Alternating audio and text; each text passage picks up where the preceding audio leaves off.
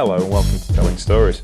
My name's James Trupany. This week we continue the story of the British Bulldogs, Davey Boy Smith and the Dynamite Kid, as they make their way into the WWF, as it was then, as the British Bulldogs. Truly, we are at the Bulldogs moment of this particular historical podcast. Their time in the WWF was groundbreaking for the success that they had as British wrestlers in North America. It was also frustrating in the amount of injuries that Dynamite piled up, and it was the beginning of the reckless moments of both of them in their lives. Looking back at this now, some 30 years later, I kind of viewed it from afar at the time, and as we talked about in the first episode of this series on the British Bulldogs, I don't really want to dwell on the things that could have been. I like to dwell on the positives, but it's hard not to mention the fact that both of them, of course, have since passed away as a direct result of those extracurricular activities well before their time.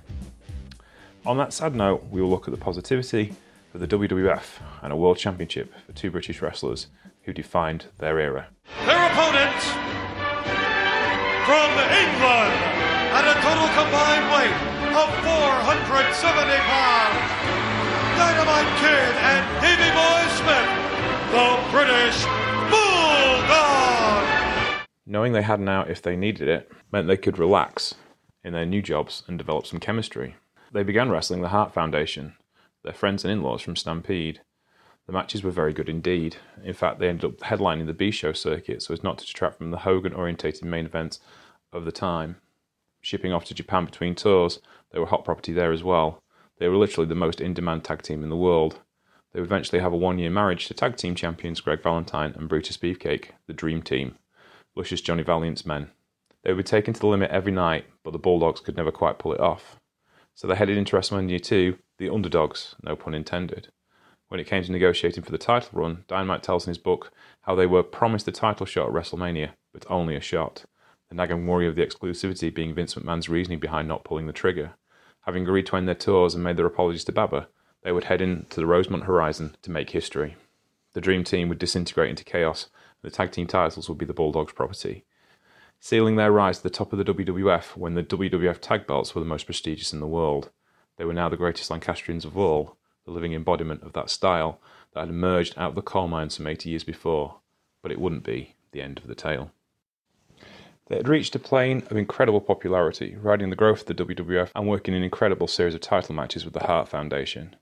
Being up there in the stratosphere had its downsides though. The schedule was much like that of Hulk Hogan, and as such they were running on a short fuse of health. In the aftermath of their WrestleMania run, Dynamite would incur a near career-ending injury that would halt their further ascension. Dynamite was having a routine day. Having cracked Nikolai Volkov's back, he heard a twinge, but thought nothing of it. He heard a twinge in his own back, but thought nothing of it, and headed to the ring. Mid-jump, his back went, and he was paralysed from the waist down temporarily.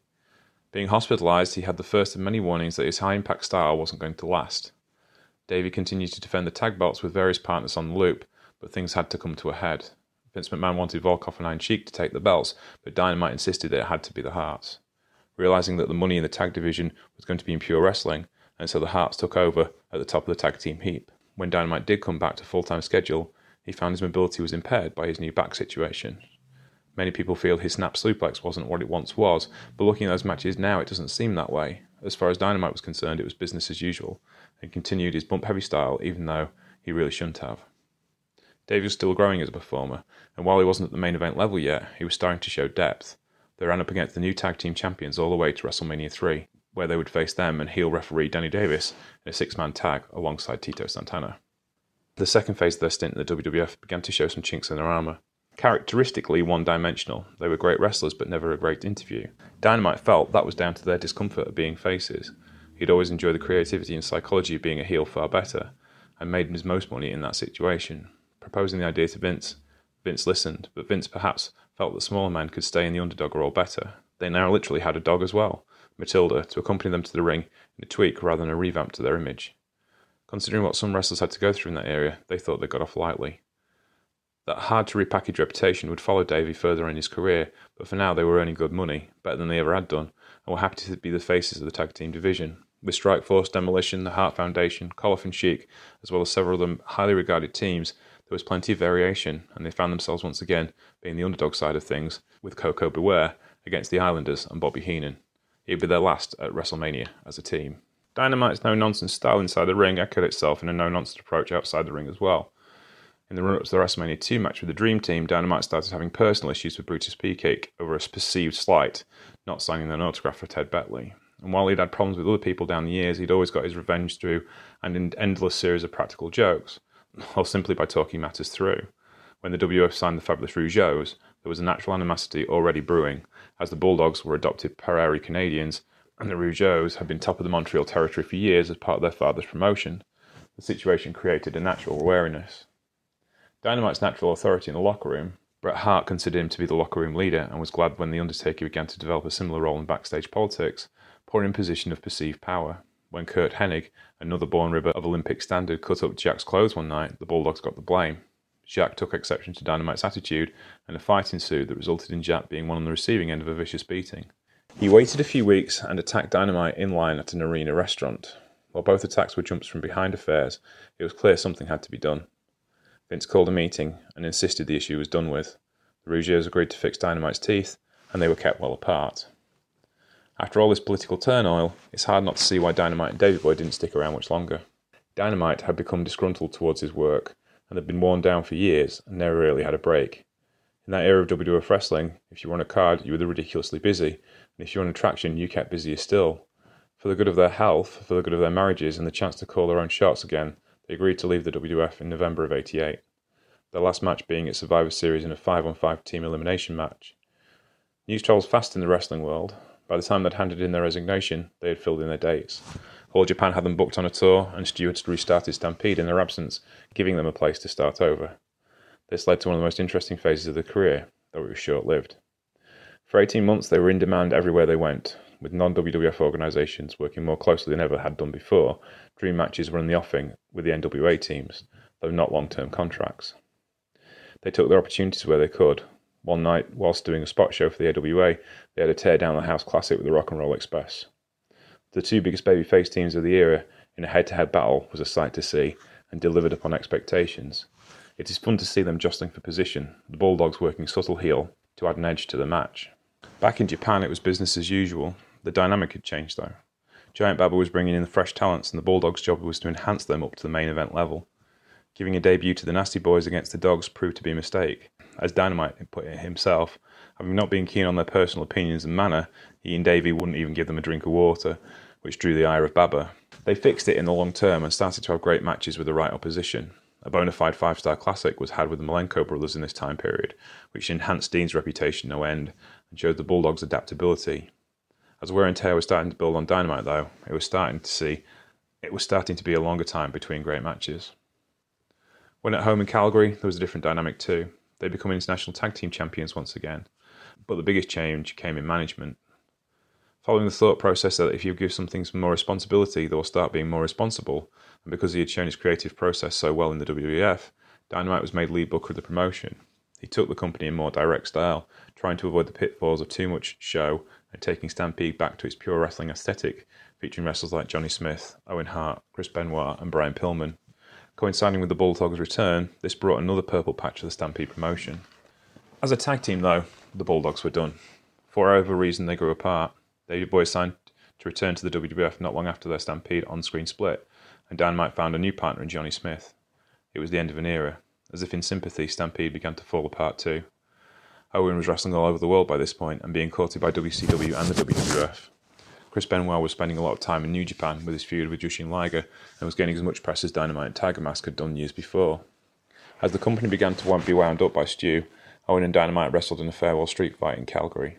The British Bruisers, Dynamite and Johnny Smith, went on to some great success in All Japan, but as the injuries and recreational activities caught up with Dynamite, he finally had to call it a day in the early 90s.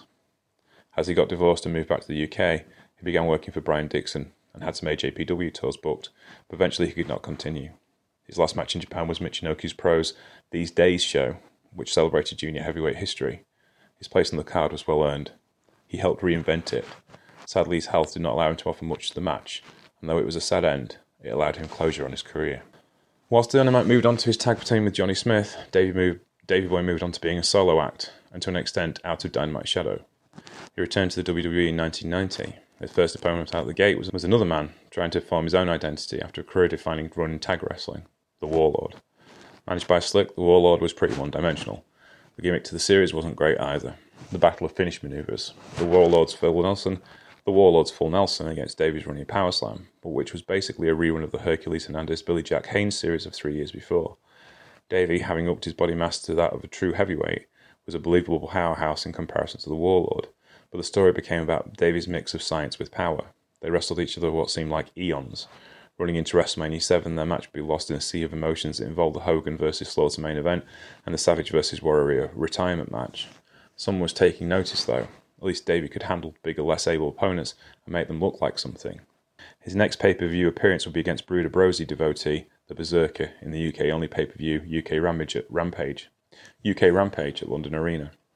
At SummerSlam, he tagged with Ricky Steamboat and Kerry Von Erich against Slick Stable of the Warlord and the Little Miss team of Power and Glory, Paul Roma and Hercules Hernandez in the opener. In the run-up to the event, as predicted by Bret Hart, he began a series for the Intercontinental title held by Mr. Perfect Curt Hennig. This would be his first title shot at singles gold in the WWE, and though it ran on the house show circuit, Davey was out of the title picture by SummerSlam and back to turning back monsters. Bret had offered the first challenge role, figured out that it was the second challenger who was more likely to take the cold, and so declined. Davey got the job of Enhancer. Not that Curt needed any enhancement, and Bret got the gold. It was a minor setback, but a setback nonetheless. Thank you for listening to Telling Stories today. We will move on more towards Davey Boy's solo career in the next episode, as we move into the fourth and final phase of this particular story as part of the Best of British series on Telling Stories. Thank you very much for your time today. You can find the Trooping Show channel at Trooping Show on Twitter, on Facebook The Trooping Show, and at Patreon The Trooping Show, where you can keep the Trooping Show free forever for everyone. Please listen to our sponsors, Powerslam.tv.